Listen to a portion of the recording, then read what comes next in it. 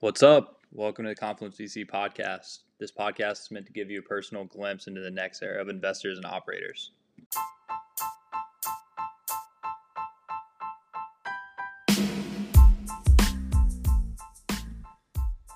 This week we had on Michael Koso from Wavemaker Partners. Wavemaker is a multi-strategy fund based in LA and Singapore that invests globally across consumer, enterprise, and digital media opportunities. Within his role, Michael focuses on emerging markets, and he documents a lot of his findings through writing at Emergent.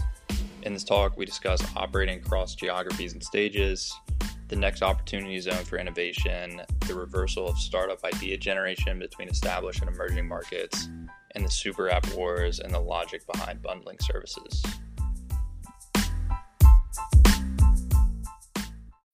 When you need mealtime inspiration, it's worth shopping Kroger, where you'll find over 30,000 mouth-watering choices that excite your inner foodie. And no matter what tasty choice you make, you'll enjoy our everyday low prices, plus extra ways to save, like digital coupons worth over $600 each week. You can also save up to $1 off per gallon at the pump with fuel points. More savings and more inspiring flavors make shopping Kroger worth it every time. Kroger, fresh for everyone. Fuel restrictions apply. Everyone, thank you for kicking with us on the Confluence VC podcast. We have a huge contributor to our community with us today, Michael Koso from Wavemaker. Really good guy. Does some of our favorite writing in the industry. And yeah, you want to maybe kick us off and give us a little bit of background on yourself, your fund, and maybe some of the dope newsletters you've run? Sure. Thanks for having me on, guys. In terms of my background, it's a long story, but we'll go through it quickly. I'm half Spanish, half Pakistani, and I was born in Pakistan and grew up there for a few years and moved to Dubai and then moved to Africa. I moved to Ethiopia and went there all the way till I graduated high school. And then I moved to the US for university and quickly got sucked into the tech ecosystem, worked at 2 startups and then jumped to the investing side. And I've been there ever since. And I really love the investing side and find it extremely stimulating for, I think, a lot of reasons we'll get into. And LA came on my radar a few years ago as a place that had a lot of potential. Somebody put it on my radar. I started looking at the data, seed funding, companies, GDP size, population, and put it all together and said, you know what, I think this might be a major technology hub in the next few years. So I said, let me move here, build a great network, and continue doing what I'm doing in the VC space. And the last few years have been great. LA has really exploded in importance, and a lot of great companies have been started in the last few years, and many more are even in stealth mode and people don't know about. And I joined a fund called Wavemaker, and Wavemaker is a cross-border fund, an office in LA and Singapore. We invest across Southeast Asia and the US, pre-seed to Series A. So we invest across a pretty broad section of the world, right? There are 600 million people in Southeast Asia. There are 300 million people in the US. And these are, some of the largest and most dynamic economies in the world. But given my international background and my international perspective, that's led me to be fascinated with tech and emerging markets. And I've been spending a lot of time with Wavemaker investing there and just meeting founders and advising them. And I realized that in the US, especially, people don't really know too much about what's going on in the tech world outside of the US because there's so much going on here. And across the world, there's really a massive wave of digitization and innovation happening of various kinds.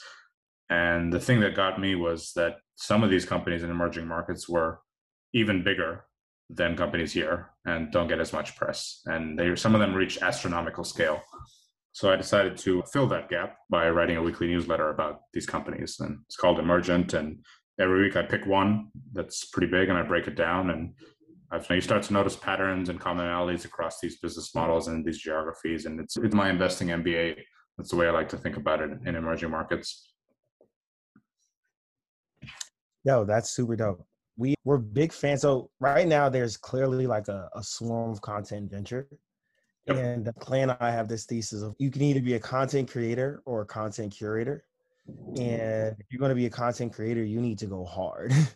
And if you're going to be a curator, you need to actually be on the ball for who's going hard. I think we've done a mix of the two. Maybe on the podcast side, we've decided to go hard, but on our newsletters and things of that nature and within our forums, tried to be the best curators we can. And I just want to give you a shout out for putting out good work, man. You're definitely stepping up to the plate in terms of being a content creator and what you do, especially at the volume that you do. I would love to take a moment back and talk a little bit more about Wavemaker because at the end of the day, this is going to go to a ton of investors. And I want to give you all some gas and some deal flow because you all have really rich history. Like you all have been around for like 20 years. And I'm curious as to like how it got started, how the fund has evolved over the years. And I got a few other questions in regards to that as well after you get a little background there. Yeah, absolutely. It's quite an interesting story, to be honest. And we're really under the radar. So a lot of people haven't really heard of us. We're a bit better known in Southeast Asia because there are just fewer firms. But here we're really under the radar. I mean, that's just the personality of the founders. They don't like PR, press. They came up in a time in the venture world where PR and press marketing was irrelevant and non-existent. So I think that's really shaped the way they've approached it, even as the landscape has changed. So the founder of Wavemaker, Eric, is Filipino originally, and he came to the US for university, similar to me, right? Similar story. And he founded 2 startups, sold them, and then as an interim thing, he decided to start Wavemaker, just as an interim thing. He wasn't trying to be a full-time VC. And in that first fund, it was just a test fund, 6 million, I think it was, or 8 million, just him and a couple of his friends' money. And he had some pretty big companies in that fund, like MindBody and Viagogo and some others. And it did really well. And that sort of, he likes to call it his third startup. So Wavemaker is his third startup. And that was 17 years ago. And the firm started growing from there. And then in 2011, he actually met someone who went to the same high school as him in the Philippines, but was a few years older. So they didn't overlap. And Paul, this guy, said, look, he's a repeat entrepreneur as well, sold 3 companies. He said, I want to get into VC, but I want to do it in Southeast Asia because we're really excited about what's happening here. And I believe, and this is Paul, that this is where the next big thing is going to happen. And given that they're both Filipino and understood the region, they decided to go after it. And Temasek anchored the first fund, small way. It was a small test fund, a $5 million fund in Southeast Asia, just to see what was out there. Are there interesting companies? Can we find them? Can we invest in them? Will they raise downstream financing? These were all the questions for Fund 1, a test fund. And all those questions were answered yes. And the next fund went from about 6 million to 66 million by Fund 2 and has grown since then. And so the DNA of Wavemaker is really to go to underserved markets before they're obvious, right? 2011 Southeast Asia is totally different than 2021 Southeast Asia. So a lot of people looked at them and said, look, you guys are crazy. And we follow that in the US. We spent a lot of time in the Midwest over the last 5 years, investing quite heavily in places that people don't traditionally think are technology hubs. And we've done most of it over Zoom, by the way, which we can get into. And now the next frontiers for Wavemaker we're looking at are some of the other regions of the world. So South Asia in particular, we've been spending a lot of time, and I've been spending a lot of time there because I'm half Pakistani. So we've been looking at Pakistan, Bangladesh, and Sri Lanka, which have 400 million people, if you don't even look at India, and are growing extremely rapidly and adding millions of smartphone users. And it reminds us of Southeast Asia in 2011. Right now, still, it's a place people are too scared to go to or don't think you can build big companies in. But 400 million people, that's a big market, young populations, and growing incomes over time. And so we've made now 1 investment in Pakistan, soon to be 2, and we are pretty actively looking in Bangladesh and Sri Lanka as well. Love it, brother. 2 questions. 1, how do you feel that the fund being the age that it is at this point and having legacy impacts you all? Do you think that's a good or bad thing? And then 2, how is operating across geographies impacted you all? This is something that I think about as a lot of our community matures and thinks about, will they become partners of legacy firms, build their own, and then how they design them. So I'm very curious as to your opinion here. Yeah, I think the beauty of Wavemaker is that the firm is extremely unorthodox, and that's how the partners describe themselves. So aside from the core funds, we also help sort of new funds get off the ground. We do joint venture funds in sector-specific areas. So Wavemaker 360 Health is a joint venture fund between us and a healthcare advisory group going after the healthcare space. Thin Line Capital is a joint venture fund in the clean tech space that we've got off the ground.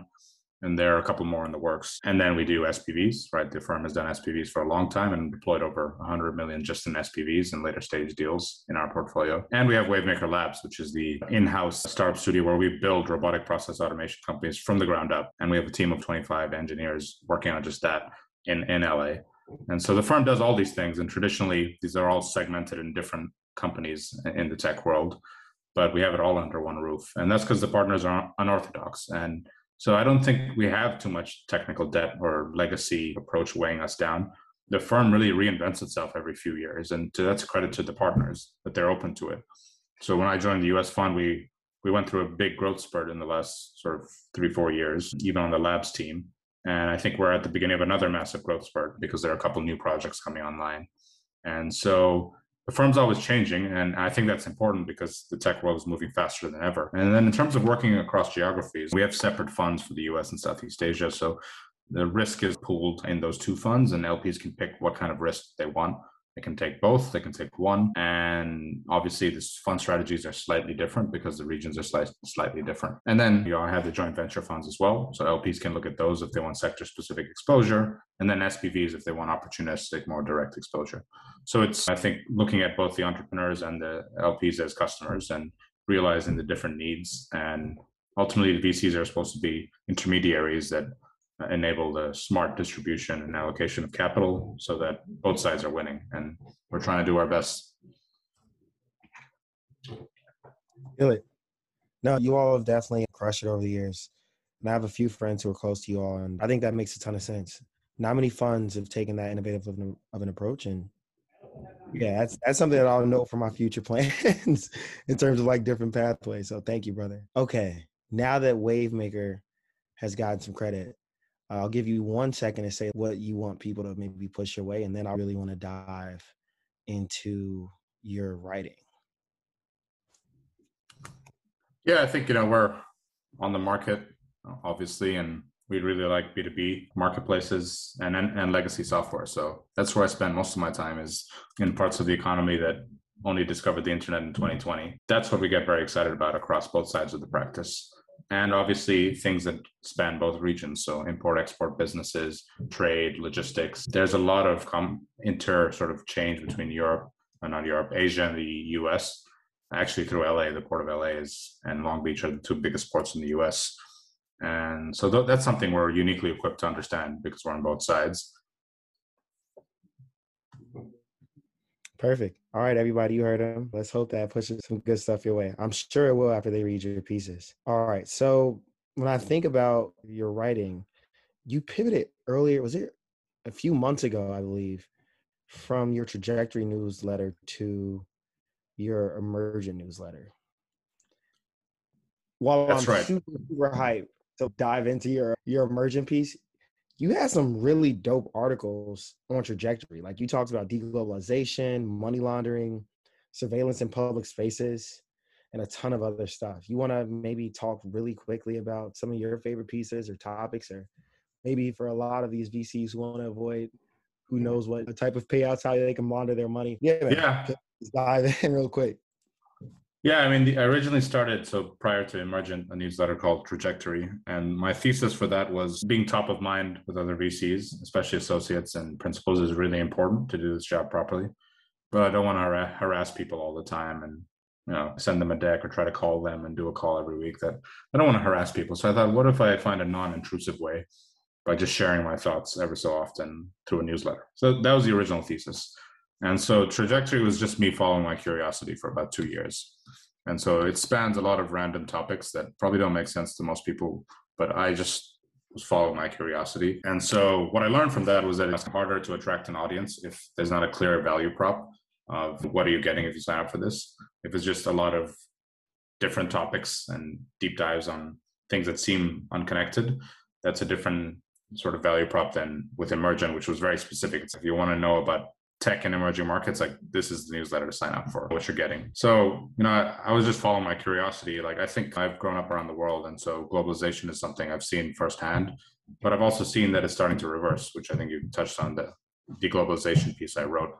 Supply chains have been shifting even prior to COVID. Onshoring of manufacturing into the US and Western Europe has been enabled by better manufacturing technology, 3D printing, and so on, and national security priorities. And that's only been accelerated by, the confrontation with China. And COVID exposed how vulnerable complex supply chains are, especially of key goods like medical goods, right? There's a difference between maybe semiconductors for your iPhone versus medical goods, which you need urgently sometimes. And so that's a trend that's been building for some time. But I think, there's a flip side to deglobalization, which is also partially decoupling in the internet. And we're seeing that between the US and China. And I actually think that's generally a good thing, because I don't think Western technology companies should dominate sectors across the earth. I don't think that's healthy. Most of the ad dollars, digital ad dollars in the world, flow to Menlo Park and Palo Alto through Google and Facebook. So they're just funneling all this money into that part of the world, and it's not being redistributed back. And that shouldn't be a dynamic that we see across all these different sectors, right? Finance, fintech, enterprise software, all that. You want local companies, you want local giants, you want people employed on the ground, you want wealth generated on the ground. So I think deglobalization is happening both in the physical world, but also on the internet in many ways. The era of global Western technology companies is over. I think it was the network effect businesses, primarily Facebook, Google, et cetera. But most tech companies now are not network effect businesses, enterprise software and fintech, depending on the product, insurtech, that kind of thing. And it's about, on the money laundering point, which you brought up, I think this was after the Panama Papers were leaked.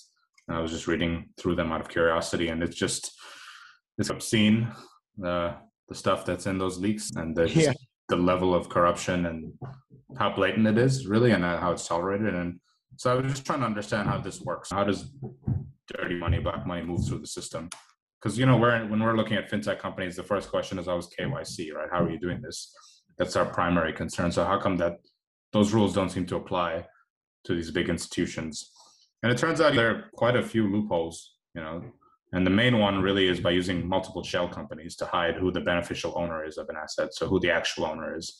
So if there's a house here owned by, Wavemaker Company LLC, which is then owned by Philippines Company LLC, which is then owned by, Saudi Arabia LLC, and you keep adding these layers of complexity so that regulators don't actually know who owns the asset and how to tax it accordingly. And it's a loophole basically across most of the world that the US Treasury has proposed to close, and Europe is closing soon by requiring beneficial ownership to be disclosed. But that's only sort of the tip of the iceberg of the way this is done. And it's a global phenomenon. In the Panama Papers, there are famous and important people, politicians, celebrities, businessmen from literally everywhere on earth publicly disclosed as using Panama as a money laundering hub, essentially. And I think one of my favorite pieces is probably one of the ones I wrote in 2019 about a world data organization. We have the World Trade Organization for trade in the physical world, but we don't have anything equivalent for the digital world, the world of bits. And we are increasingly seeing problems, right? You have GDPR, which is a global regulation technically for any businesses that want to do business in Europe. If you don't comply with GDPR, then you will not be allowed to do business in Europe. And so that is Europe globalizing its regulation around technology companies. And it has been a model for California and other countries or other areas to model off of. And we're seeing taxation in Europe versus the US versus China, access. China doesn't let most Western companies in. The world of bits requires, I think, a global organization for regulation, setting out some rules. The internet is governed by an NGO, basically a decentralized NGO, but they don't have the capacity to deal with some of the complex issues that we're facing now. So I personally think a world data organization modeled off the World Trade Organization is the way to go. We need a global body that sort of sets the rules of the playing field on the internet and how technology companies can do business in other areas, and how we make sure it's more of an even playing field, because China has used the Great Firewall, basically, of not allowing Western companies in as a way to promote local technology growth. And so we have Tencent and we have Alibaba and we have Meituan and we have Pinduoduo, because they don't have to compete against these heavily funded Western giants. And if you're in Nigeria, you might want to follow a similar model. Or if you're in Indonesia, although they haven't had to so far. So maybe you don't need that level of protection, but you want to make sure that, at least in my view, that you have local enterprises and local businesses doing business in the region, generating the wealth and income and keeping in the area, because otherwise the global economy becomes so unbalanced that we get a winner-takes-all dynamic that's even more profound than it is now. Yeah, that's scary, brother. Yeah, it's interesting stuff. I'm an optimist about the way the world is going. I think the last trajectory piece I wrote was about the clean and green energy revolution. And basically, we've hit a tipping point in 2020. Amid all the chaos, I don't think a lot of people noticed, but solar in some setups is now the cheapest form of energy generation in human history. So it is the most economically feasible way to produce energy, and depending on the setup. And it wasn't before. It was too expensive before, and it was just unrealistic to see countries in Latin America, Africa, Asia adopting solar at scale when it's way more expensive than other approaches. That's not flipped. If it's now the cheapest approach, it is also the most logical approach or financially wise approach. And battery technology, lithium ion technology has advanced tremendously. I think it's dropped in price by 87% over a 10-year period, which is huge. And obviously you need grid level storage for renewables because the sun doesn't shine 24/7 and the wind doesn't blow all day. But those two sort of trends are aligning such that I think we can green the grid at scale across the world starting now. And I'm really optimistic personally on the climate. I'm not a pessimist. I think we'll get there. Agreed. I definitely believe that that's going to be one of the hotter sectors over the next 3 to 5 years. And we're finally starting to see some of the innovations we need. With that, how about we dive a bit into your new newsletter, which has been doing numbers, by the way. You did some really cool pieces there on Tokopedia, Jumia, Grab, and then one of our first syndicates, Flutterwave. You care to tell the folks about some of that stuff, or anything you're comfortable diving into? Yeah, for sure. Like I said, it's my investing MBA, I think, with emerging markets. Just pick a company, break it down, try to understand what they're doing and what their strategy is. And you see a lot of commonalities across them and a lot of differences as well, which points to local context, right? There's actually a company in the Wavemaker portfolio that I haven't written about yet, but I will, called Gudang Ada, which is a B2B marketplace for wholesalers. So if you're a small mom and pop retailer, you can buy your stuff online, your oils and basic necessities and whatever you would stock online through Gudang Ada, and they deliver it to you, which is very similar to Udaan in India, which I wrote a piece about. The difference is in Indonesia, because it's a country of 17,500 islands, logistics is 25% of the economy because of that. Versus in other places, it's 5 to 10% of the economy, in most places up to 20, depending on it. And so that's fascinating, right? How these companies adapt to the local context. And Grab, I think, is probably my favorite piece so far. I'm a big fan of the company. First, because they beat Uber in the region. And that was one of the first signs that Western companies, I think, can no longer win in global markets the way they used to. The competition is different. And the sort of blitzscaling strategy maybe doesn't work as well in markets if you don't have that local context. And so Grab has become the dominant ride-sharing company in the region, and now is in food delivery and delivery of other items, and is moving aggressively into financial services. So they've had Grab Pay for a while, and you can do a lot with that. But they finally got approval in Singapore banking license last year. And so they just went public and raised $4 billion in their SPAC pipe, which is a lot of money. And now they're armed to the teeth and going to fight an intense battle with some of the other big companies in the region for consumer wallets and discretionary income. And they're a super app, right? Just like some of the other players in the region are, Sea and Goto now, which recently merged. And it's just fascinating because you don't see these kind of battles in the US. The US economy, first of all, is just huge. And you look at the financial system and there are tens of thousands of banks and credit unions and insurance companies. You don't have that in a lot of other places. So here there's a lot more room to compete versus in other places, the competition's intense because it's still early days in a lot of these economies. I got to get your take on Flutterwave. Yeah, it's great that you guys invested. That's awesome. I'm a fan of Flutterwave. I think they have a lot of competition. There's no doubt about it. And Nigeria is, I think, a great place to go after this kind of business. Nigeria is massive. It's crazy, actually. It has about 200 million people today, but in 2100, they'll have 800 million people. So it's going to be the third or fourth biggest country in the world, depending on whose estimates you take. And hopefully they manage that well. There's a dividend, but that's just a gigantic growth story. And Wave has done really well in building, sort of a payment solution for merchants and for customers, or consumers rather, and it's grown really rapidly. But like I said, there's a lot of competition within the space, right? Paystack was bought by Stripe recently, and obviously Stripe's a great company. In North Africa, Fawry in Egypt just went public, and the market is supporting a $2 billion valuation. And I think that was US dollars. It might have been Egyptian pounds, but I think it was US dollars, but don't quote me on that. Like I said, I grew up in Africa. People don't underestimate the scale of the continent. It takes 14 hours to fly from Egypt to South Africa, so top to bottom. And it takes 14 hours to fly from east to west, from the west tip to the eastern tip. So it's gigantic. The continent is massive. There are 1 billion people, and there will be 2 billion people by 2050. So it's not a winner takes all market. I think there's a ton of room. So there, I think Flutterwave can do super well, and Foundry can do super well, and Paystack can do super well. It really depends on the strategy. And I think Flutterwave is pursuing a much more aggressive geographic expansion strategy than anyone else in the market right now. And that is going to give them an early lead in a lot of markets that maybe people are not paying attention to.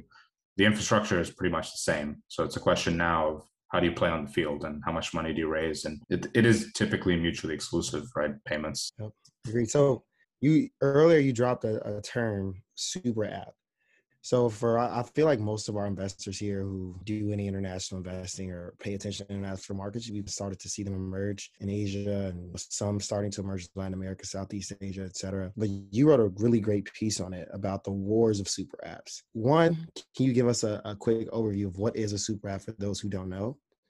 And then two, some examples of folks who are winning and why. Yeah, this is a very Asian phenomena, the super app. And one of the theses behind my newsletter, Emergent, is that the chain of causality has reversed in technology now. Typically, a company would be founded in the US and do well and then be copied overseas. So Yelp started and did well in the US, and then basically there were 5,000 competitors in China, of which one of them was Meituan, which won that massive proxy battle and has become a massive company. But now the chain of causality is reversing. So Meituan started as a Yelp competitor, but has then branched out and become a super app in China. And they offer a range of services. They offer over 200 different services to their customers and have huge share of their discretionary income, and it grows a huge scale. And now companies like Uber are copying that model. So I don't know if you've been on Uber recently, but every time I go on it, they have a new button offering a new service. And it's looking a lot more like the super apps in Asia that I've used. And so that's the thesis, is that the chain of causality is reversed and that Western companies are now looking internationally for inspiration. I think TikTok is probably a good example. It's definitely changing the roadmap of Instagram and Facebook and Snapchat and how they approach the market. And that's a Chinese company that's changing the dynamics in the US. That wouldn't have been possible 10 years ago or 20 years ago. And I think that's a really interesting nuance in the tech world that we should really keep track of and think a lot about as investors. In terms of the super app definition, that's loose, but it's basically an app that offers a lot of different products and services to their customers. And I think the main thesis of a super app is to aggregate consumer attention and demand into one application experience and use this to capture more and more of their discretionary income. So can I be your go-to provider of everything, basically? So on Grab, I was in Thailand a while ago. On Grab, you can get a ride and you can get food and you can ride on a motorcycle. And there was Grab massage as well. You could have someone come over and give you a massage. There was like a doctor checkup thing, like all these things which Uber doesn't provide. And if you've only seen Uber before, you would never would have imagined this was possible. But the thesis is let's aggregate all this attention, consumer attention demand in one place, and then let's capture as much of your wallet, your discretionary income as possible. Versus in the West, I think companies are focused more on market share than your discretionary income. So Uber wants to have 100% of the rideshare market in the US. It doesn't want to have 100% of your consumer wallet, right? Because you're spending money at Macy's and Amazon and so on. But in the sort of East, in these super app markets, they're trying to capture as much of your discretionary spending as possible. It's a different approach to building a company. They're not so concerned about market share because typically there are just not that many competitors to work against. And they're sort of network effects to providing a lot of services. And it's really interesting overall. And I think these proxy wars we're seeing, right, in China and in East Asia and South Asia, that's a lot of money being burnt, but consumers are the one benefiting, right, if there are discounts, if there are rewards and so on. So we're going to see how it plays out. But I personally believe that there's room in these markets for all of these companies to survive. I don't think it's a winner takes all dynamic. The question is your rank ordering. Are you going to be number one or number two or three or four? Where are you going to fall in that lineup? True. Yeah. So in the fintech world, we looked at Europe first. In the super app world, we're looking at Asia first. And then you start to see it come to the US and Europe. I'm curious as to like when you believe we'll actually see real super apps in the US. Like I know Uber is going to try it, but are they best positioned to do it? Is a Facebook or Instagram best positioned to do? Is it the telecom companies? Is it like, where do you see that playing out in the US or Europe if it's going to? Yeah, I think This is a great question, and it's a tough one to answer. I think the difference between the Western world and the rest of the world is that in most of the world, your mobile phone is your only computing device. It's your only electronic device. And so it is your gateway to the internet, to e-commerce, to financial services, at least digital financial services. It is, literally the most important thing you own in a lot of these places. Versus in the West, a lot of people have laptops or have work laptops, and they have at least another electronic device that can access the internet, and they can check their bank account there. It's probably a better experience and so on. So there's not as much, I think, pressure on having just one device as there is in other markets, and that shapes how consumers approach things. And then it's a question of who has the best application experience and who delivers the most value. And what they've done in Asia is these super apps all build consumer wallets: GrabPay, GoPay, Meituan Pay, WeChat, Alipay. They all build financial services into the platform because you capture more margin on each transaction. But it becomes a natural synergy to just spend more money in there when you have your wallet there. It's connected with your bank account. We could start paying for other stuff. So in the US, I think, and Europe, it's a little harder to build a super app for that reason. But people also have a lot of legacy services, to our earlier point, that they're used to. So digital banking and QR payments and the stuff we see in emerging markets have not taken off in a big way in the West, because credit cards are pretty good and debit cards are pretty good. Is mobile payments 10 times better than a credit card? Honestly, I don't think it is. I think maybe it's 2 times better or less. It's not that much better. So people have stuck to credit cards and debit cards because we have a lot of legacy customs, you might say, in how people operate in the West and how they do business. Now, COVID shook a lot of that up, especially in some of the legacy business sectors. So we're seeing a lot of acceleration, but I think it's going to be difficult to see a WeChat style super app in the US, just because there's so many established companies competing for your wallet, your discretionary income, and they're all taking pieces of it. So you might have SoFi for, your student loan repayments, but also have a Bank of America account or a JP Morgan account. And you use Dollar Shave Club for your razors, but you also go to Unilever for, shaving cream. And you have so many service providers, if you will, in your life because there are so many. And it's hard to reach huge economies of scale in the US because of, how complex the geography is, how big it is, and you might say antitrust regulation. But Agreed.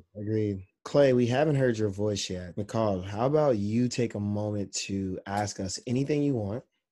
We'll answer it with 100% honesty and be very thoughtful. And Clay can take the first crack at it, then I'll come in. Okay.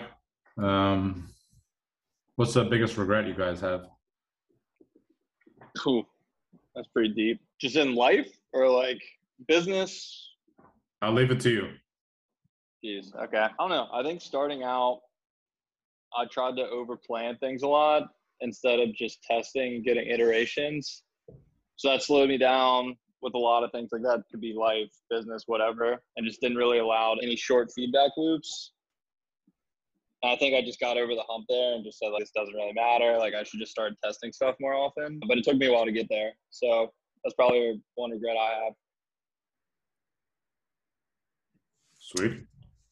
Yeah, for me, I think when I was choosing the second venture fund I went to work for, I didn't think enough about, like, I thought about the pay and like the freedom, but I didn't think as much about fit or like trajectory of worldviews in regards to like style of fun and style of investment and style of platform and branding and all those types of things as I should have. I think I went for something that was very different from my last shop versus like really dialing into what were like the best parts of my last shop plus the few things that I wanted to be better. And then like finding a place that had both of those or like just sticking with my first shop and like figuring out how to fix it. I think I probably rushed into that second step a bit. And then even though the people are amazing in their own, and then in life probably, I don't have many regrets, but I would say from a relationship perspective, I think doubling down on being young, but also having the perfect person kind of thing was a regret that I had, and that I should have probably either like fully committed to being a young person kind of thing and just saying I don't do relationships forever, or just like foregoing youth. I think I probably put myself through like a interesting like up and down situation with a young 20-year-old like sweetheart kind of thing. But yeah, those are regrets or learnings that I've had in life. I love it. Real talk. Yeah, Clay, you wanna? Hey, you want to answer that question? Now, that's one of the most authentic questions we've ever received. Do you have any regrets that you want to share on air, or would you like us to just jump to the quick fire? I actually have a life philosophy around this question. That's probably why I ask it. I think don't regret what you've done in the past because it's what you wanted at the moment. So that is how I think about things. There's certainly things that could have been done different, but I'm not unhappy with where I am today. So I don't think there's a reason to regret anything because you never know. It's so complicated, all these decisions, and life is random and spontaneous. And so I'm gonna make peace with all the decisions you've made in the past. I feel like that's a good mindset to have. Same for sure. You definitely look at everything that you learn. 100%. All right, I know we're running up on time here, so I'm going to try to fit in these quick fires as quick as I can. So, McCall, we have these 5 questions at the end, meant to be answered in 2 sentences or less. We're not great at actually hitting that, but we try to give those guardrails.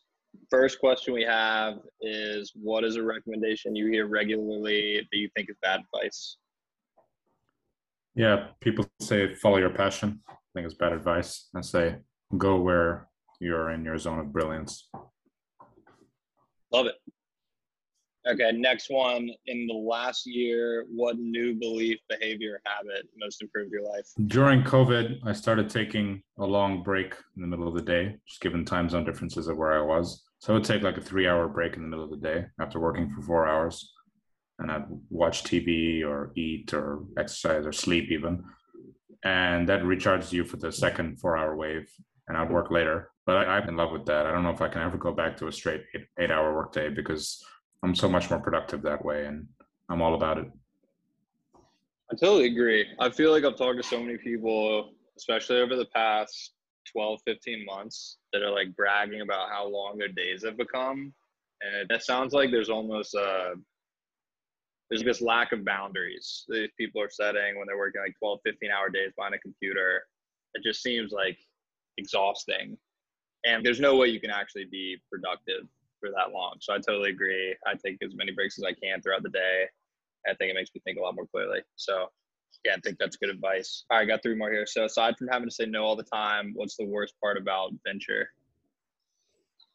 I think as a young person, the lack of clarity around your career, unlike other industries, and how it will progress.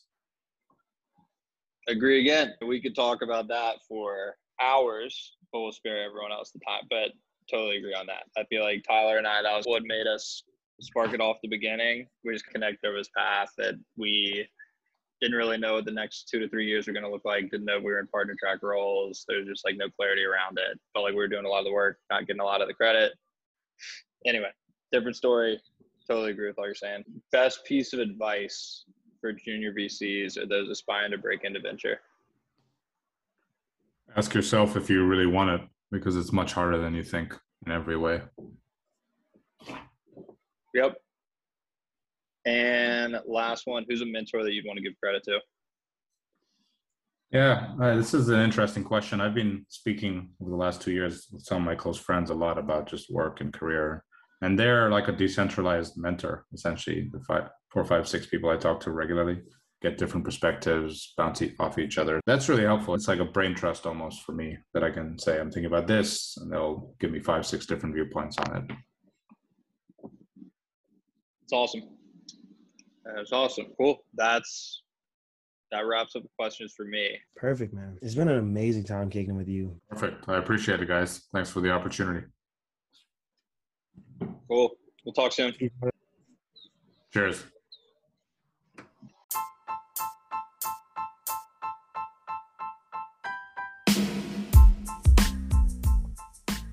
Huge thanks again to McCall for coming on. We hope that each of you were able to pick up something valuable from this talk. If you're looking to get in touch with McCall, we've linked his social info in the description below, and also his contact info is in the Confluence VC directory.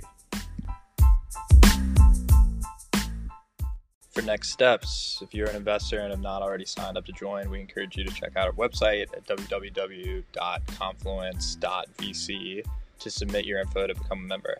If you have any feedback for us, please feel free to reach out directly either to Tyler at gpv.com or myself at clay@munkercapital.com. Hope to hear from you all soon.